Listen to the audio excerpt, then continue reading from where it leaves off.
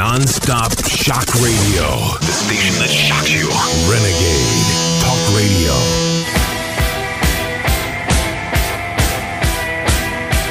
Hi, everyone. This is Bethany Blankley. I'm hosting America's Betrayal on Renegade Talk Radio.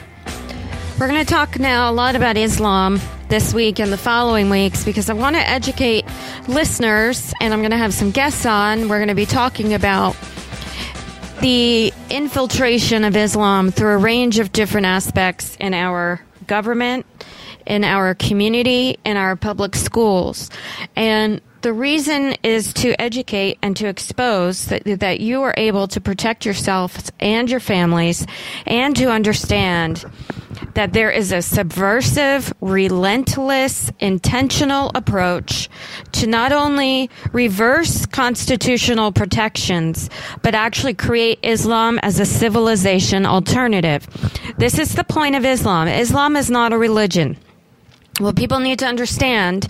They can read the Quran, which I keep telling people to do. You need to read the Quran, but there are also other texts that are important to understanding the Quran and how we understand and learn about Islam. Why do I say Islam is not a religion? Because it's not. Islam means submission, and it really is a totalitarian political ideology, and there are three phases. All three phases exist in America today. I'm going to give you some definitions. You can rewind, listen, write it down. These are several definitions you're going to need to know. 1, what is tyranny? Tyranny is a political system in which the state holds total authority over society and all of the acts of public and private life wherever possible.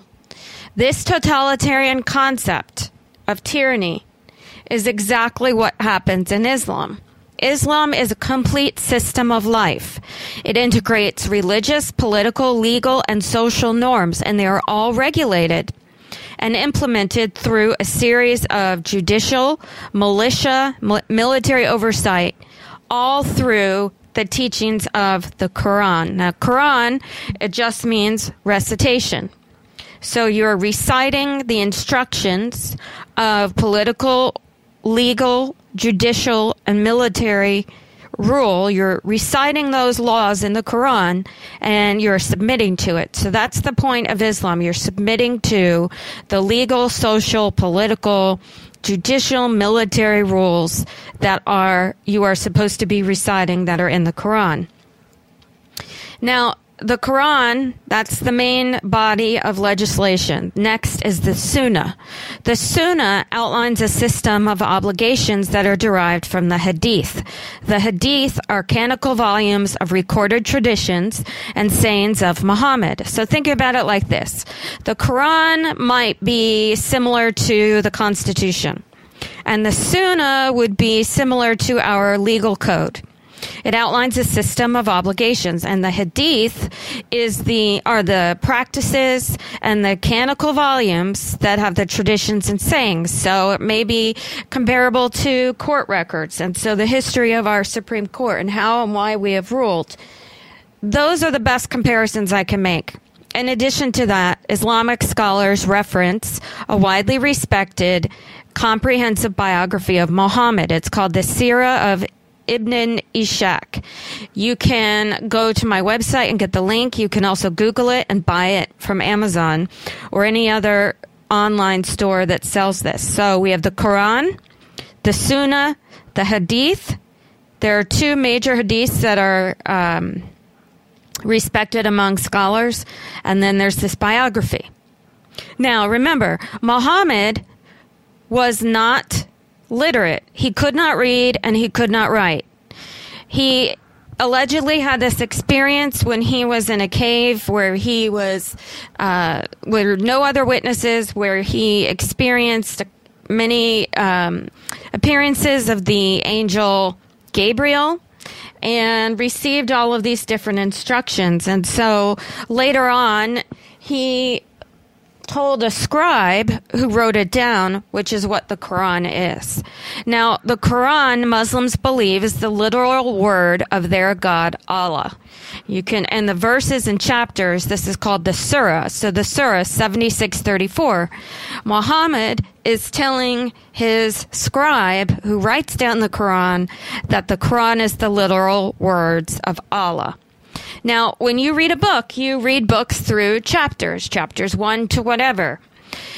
In the Quran, the surahs or the chapters, they're not categorized by topics, but the chronology of the chapters mirror the different phases of Islam, meaning that they were recorded throughout the different phases of how Islam was implemented in Muhammad's life.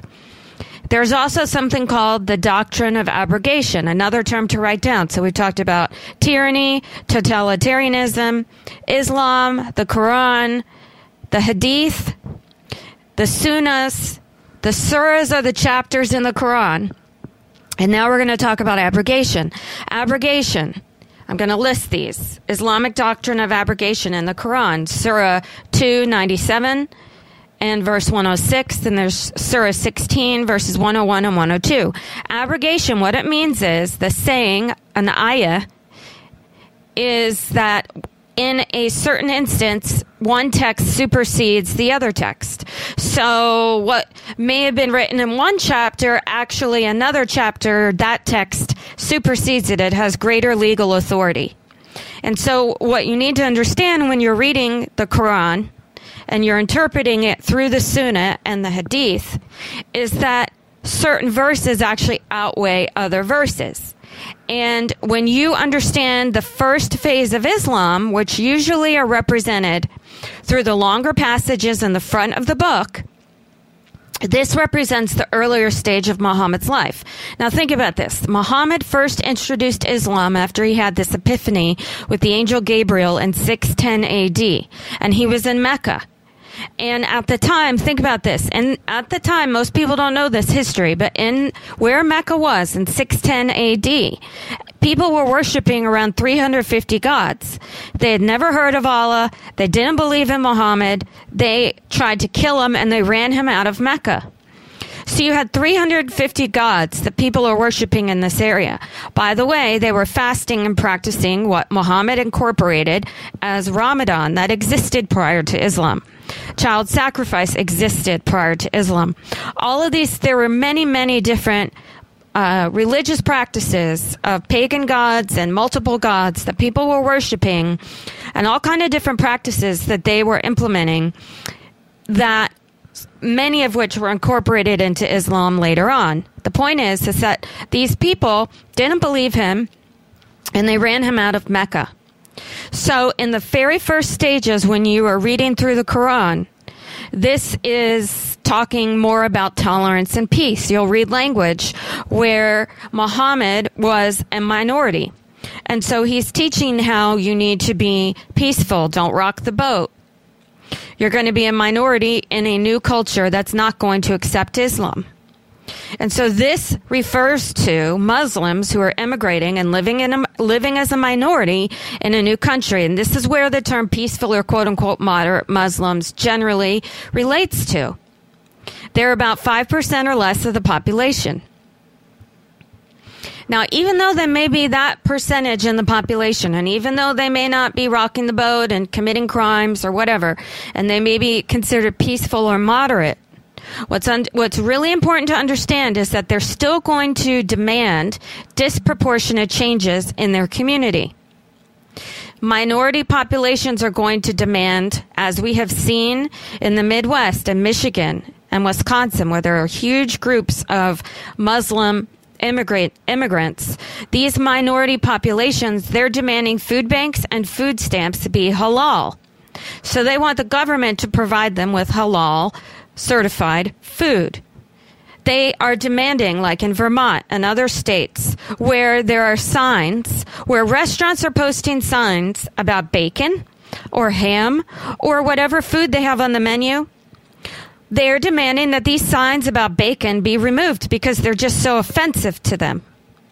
In Texas, people were buying property, and next door was a pig farmer. And they told him that he needed to move because they wanted to cleanse the land. They didn't want to have a pig farmer living next to them. Well, they don't seem to understand that in America, you get to own your private property, and whatever your neighbor says doesn't determine whether or not you should move because they're offended by pigs. The pig farmer was living there well before the Muslim immigrants were, and he's not going to remove his pigs or sell his private land simply because Muslims are offended by pigs. This is what's happening, though. It's happening in every state where people are demanding halal food. They're offended by menus that serve bacon or ham, and they're offended by pig farmers who are living and earning their living on their own private land. So at the same time, while Muslims are demanding this of other people, by the way, who are just minding their own business and earning a living through restaurants or farming or providing even community services through food banks. By the way, these Muslim immigrants are demanding this of people who have been doing this well before they ever came along. Yet at the same time, these Muslims are communicating a message of tolerance. Okay, so in the Quran, there are messages of tolerance. You can have your religion and I'll have my religion. They'll say there's no compulsion in religion, Surah 2, verse 256, because they are understanding that they are a minority just like Muhammad was when he lived in Mecca.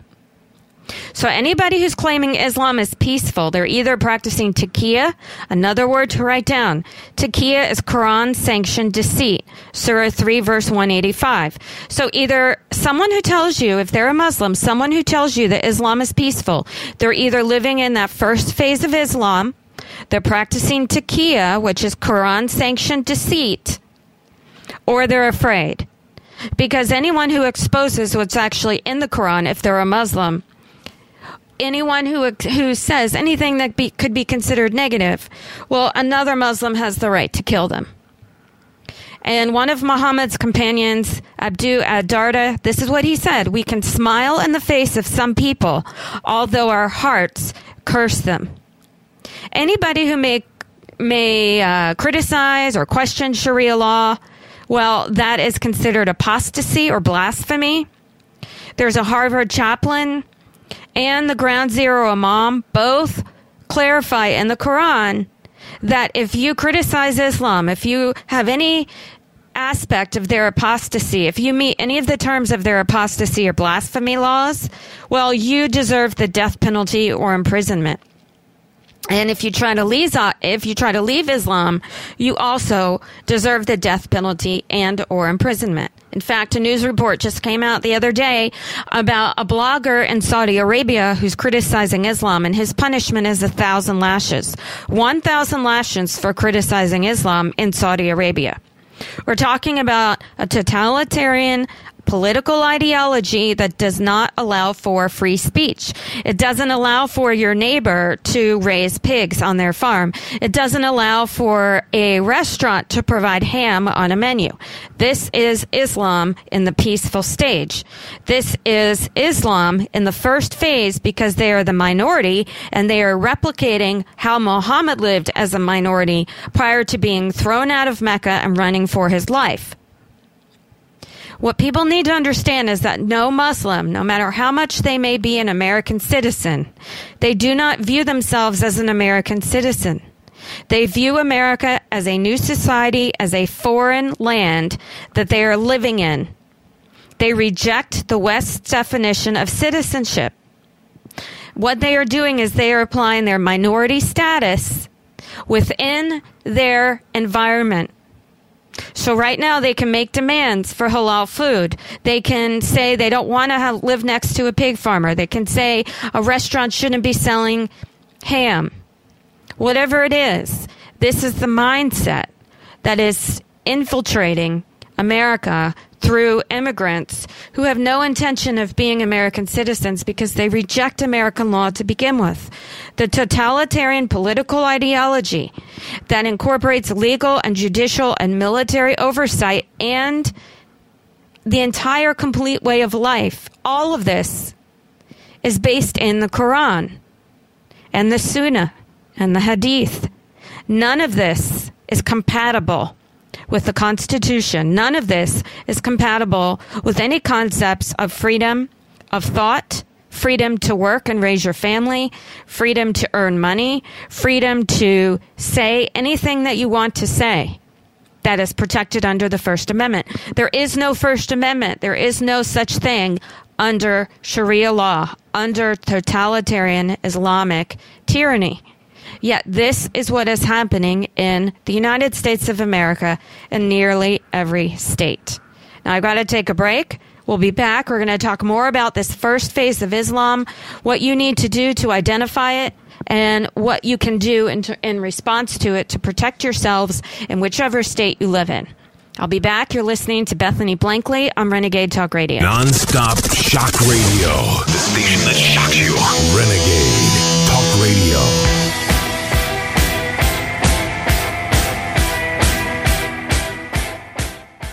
Hey everyone, and we're back. You're listening to Bethany Blankley on Renegade Talk Radio. To learn more and read more, go to America's Betrayal on my website, BethanyBlankley.com. And I have a bunch of links and articles and information about Islam to educate yourself. There are 3 phases, all of which exist in America today. Understanding terms, we've been talking about taqiyya, which is Quran-sanctioned deceit. It is encouraged in the Quran to lie to non-believers, which is why you will hear people saying that Islam is peaceful and tolerant, when in fact, the people who say that know it is actually the opposite. Islam means, literally translated, submission. Submission to what? Submission to Allah or death. This is a political ideology, which is why when you see what's happening in the Middle East throughout the Levant with ISIS, there are no Christians and Jews. There's no alcohol. There's no gambling. There are no gays. They're all being pushed out or killed. One of the things to understand when you're reading the Quran, as we talked about in terms of the different phases and how they're represented in the longer passages in the front or the shorter passages at the end, the concept of abrogation, the Quran, the Hadith, and the Sunnah, they all articulate very clearly that Islam has a goal to implement worldwide totalitarian rule. Sharia law is interchangeable with Islam because it is the rule of law, the submission to what is recited in the Quran, which Muslims believe is the literal word of God as translated through an angel to Muhammad. Again, no witnesses were present for that exchange of information. And when you read the Quran, it's, in my opinion, it's very much like reading the Book of Mormon. Both are distorted fictional aspects where they change around the names and events of things that were already discussed and recorded in biblical texts. The oral tradition of that day passed on eyewitness accounts of what happened in what in the Bible is called the Old and the New Testament. Many of those stories are perverted and changed and distorted. And you'll read about different events with people's names when actuality that actually is not what happened, but it's distorted and presented in what I like to call, it's like Pig Latin. Reading the Quran is like reading the Pig Latin version of the Bible. Same with the Book of Mormon. It's like a distorted version. And what Islam and actually what Mormons believe is that their books provide additional revelation to the Bible. So the Bible, what Christians believe, is the Word of God communicated to people who recorded different things that happened. There were eyewitnesses in every instance and communication that recorded match historical events. When you read through the New Testament, what Jesus says about himself, there were eyewitnesses. People were writing letters to each other about what they saw, what other people saw, what other people did. That is not the case in the Quran. The Quran is one man reciting his communication with an angel that nobody else witnessed, and someone else is writing it down. And if you do not agree or do not believe, you are killed. That is the version of peace in Islam. So any reference to peace in Islam means that the world will be at peace when every country, every person is Sharia ruled. This is called a caliphate. The caliphate is like a legal body. And there are many aspects to that we'll get into another segment. But I want to explain something. There are people in the Obama administration who have ties to the Muslim Brotherhood, which we'll get into in another segment. And this is what they're asserting that's on either in Twitter or in documents or in speeches that they've given or remarks they've made. One was the Homeland Security Advisor, Mohammed El-Biari. He is a Muslim Brotherhood member, and he has said, and I quote, America is an Islamic country with an, quote, Islamic compliant constitution. He views America within what he believes will soon be a Muslim majority world. Now, another friend of Obama's, Omar Ahmed, chairman of the board of CARE, the Council on America-Islamic Relations, which, by the way, the United Arab Emirates has listed as a terrorist organization. Find out about CARE in your state. Talk to your legislators to get them out of your state. CARE has ties to the Muslim Brotherhood and ties to terrorism. They've been investigated, not now, since 2008, but they were being investigated by the IRS for money laundering with ties to terrorism. CARE is implementing in every state to try and make state constitutions Sharia compliant. We will get into that in another segment as well. I want to stay focused on the first version, the first phase of Islam.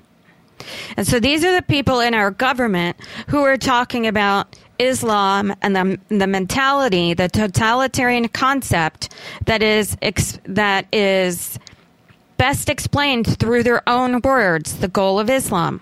So Omar Ahmed, the chairman of the board of CARE, this is what he says, quote, Islam isn't in America to be equal to any other faith, but to dominate it. The Quran should be the highest authority in America, end quote. One of the things to keep in mind as well, the Muslim Brotherhood recently announced it's creating a political party to engage Muslims in U.S. politics, and they are also working to add Sharia law to each state constitution. Other Islamists in the Obama administration, two notables. Mohammed Magid, a member of the Department of Homeland Security Advisory Board. By the way, he's the president of the Islamic Society of North America, another organization founded by the Muslim Brotherhood. The Pentagon's Muslim military chaplain. He's a director of leadership development at the Islamic Society of North America, Louis Safi.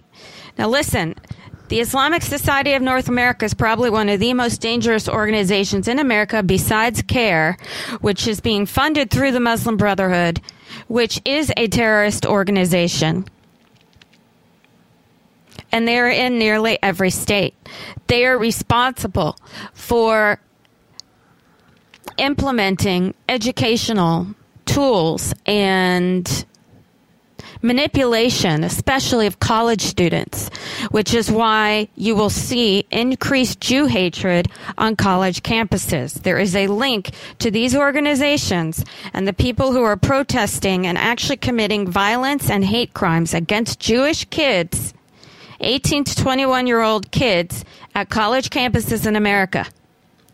Jew hatred, by the way, and violence against Jews. Jews are still the number one victim of hate crimes across the board, according to an FBI hate crimes report that was released last year based on 2013 statistics. You can go to my website, America's Betrayal. Go to the link about Jew hatred in America on college campuses. There's a video. Everybody should watch this. It is documented first-hand accounts of what was done to them simply because they are Jews. For anybody who says never again, and we don't want the Holocaust to happen again, and wah, wah, wah, they are such hypocrites because it's happening right now in America in our college campuses because Jews are the number one targets of hate crimes in America. And people want to blame Pamela Geller for having a cartoon contest, which, by the way, was in response to another event that was held by CARE and in another Islamic organization at the exact same location only a month earlier or 2 months earlier. She was following up on an event that, by the way, nobody in the drive-by media would report on. And if they did report on it, they reported on it inaccurately. There was no free speech at that Muslim CARE event in January at the same place in Dallas. And Pamela Geller went, and she wanted to talk about free speech, and yet they shot at her. She's a Jewish woman, by the way. Muslims are instructed to hate Jews. Jews and Christians are called the people of the book.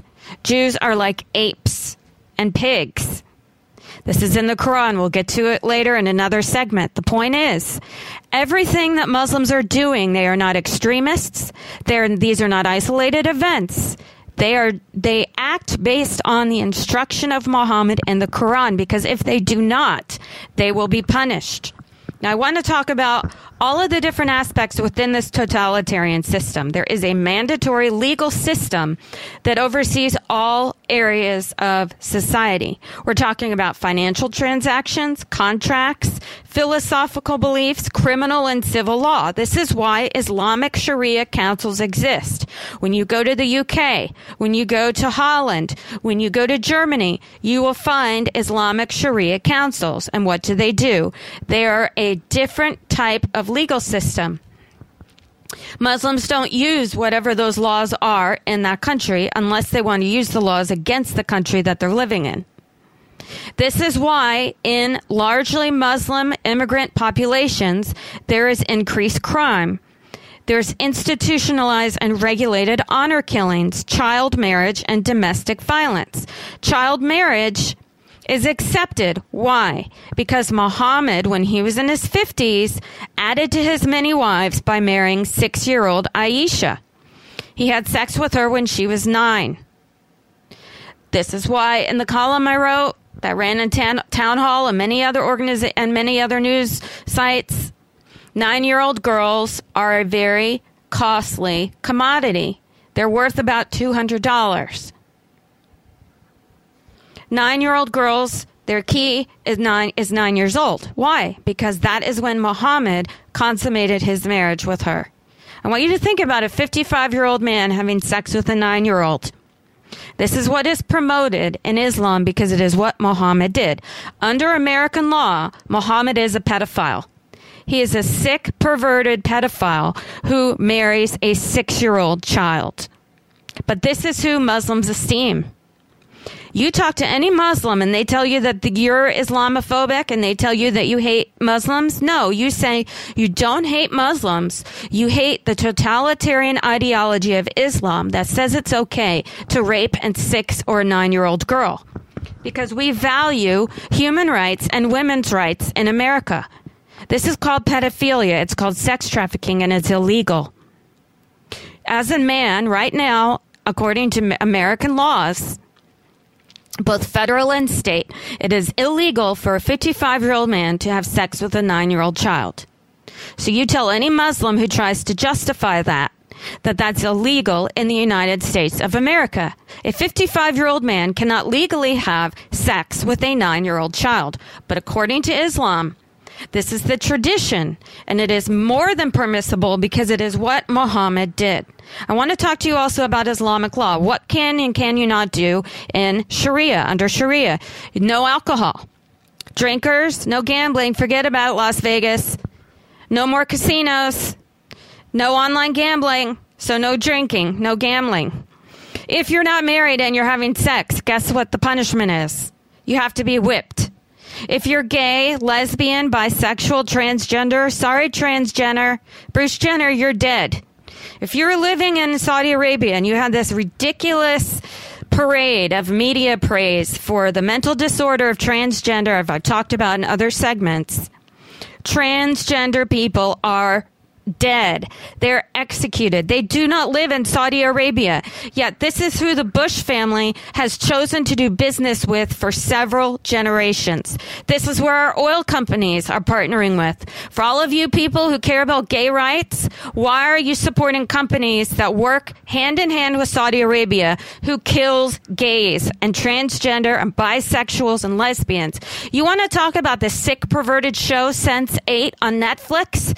That would not be possible to watch in Saudi Arabia because they kill transgender. Transgender is not normal in Saudi Arabia. In fact, you are killed for being gay or bisexual or lesbian. It's not allowed. If you drink alcohol, you're going to be whipped. If you're having sex and you're not married with somebody and they find out, you're going to be whipped. All of this is legalized under Islamic law. Freedom of speech, freedom of the press, freedom to worship or not to worship. If you want to be an atheist or an agnostic and you don't want to go to believe, you don't want to believe in anything. You don't want to go to church. You don't want to go to a synagogue, whatever it is. You don't have that right. You either affirm Islam or you're killed. And this is very important because this is what Sharia advocates are saying throughout Western countries. There's Sharia for Holland. There's Sharia for Belgium. There's Sharia for the UK. There's Sharia for Australia. Right now, Australia and New Zealand are having a 700% increase in Muslim immigrants. Why? Why are Muslims not staying in their own Islamic-controlled countries? There's a reason. It's not because they want to get jobs or have a better living. There is an intentional, deliberate purpose for immigration, infiltration, procreation. The more children you have, the more you can infiltrate a new society and over time implement and dominate through many different changes, overtly and covertly, to implement Islam as a civilization alternative. That is the point. It is a totalitarian ideology. The Belgian leader, Abu Imran, he quotes, and I am direct quote. You can find this on YouTube. You can Google it. Abu Imran, he's on my website in articles that I've written. He says, democracy is the opposite of Islam, and I'm quoting, a Muslim who supports democracy is equivalent to a Jewish Muslim. It's impossible to be both Jewish and Muslim, and impossible to be a Muslim against Sharia. It is a Muslim's duty to transform all governments to Sharia law. This is why there are different phases in Islam. This is why when you get to other passages in the Quran, at different stage in Muhammad's life, there are instructions for violence. This is why passages that were transcribed according to different times in his life, they supersede the previously written passages because the peaceful and tolerant passages mirrored his time as a minority where he had to flee Mecca. Later, when he develops Islamic totalitarian ideology through a political and military regime and violence, then you're going to read later passages and shorter passages in the Quran that show that Islam is not tolerant at all. One of the things I want to get to in the next segment will be finishing out and explaining what this really means for Muslims in other countries under what's become worse than the phase 1, 2, or 3. What does an Islamic civilization alternative really look like? And what do we need to protect ourselves against so that we can preserve and protect our freedoms, which are safeguarded in our Constitution? To learn more, read more, go to my website. This is Bethany Blankley. You're listening to Renegade Talk Radio. Non-stop shock radio. The station that shocks you. Renegade Talk Radio.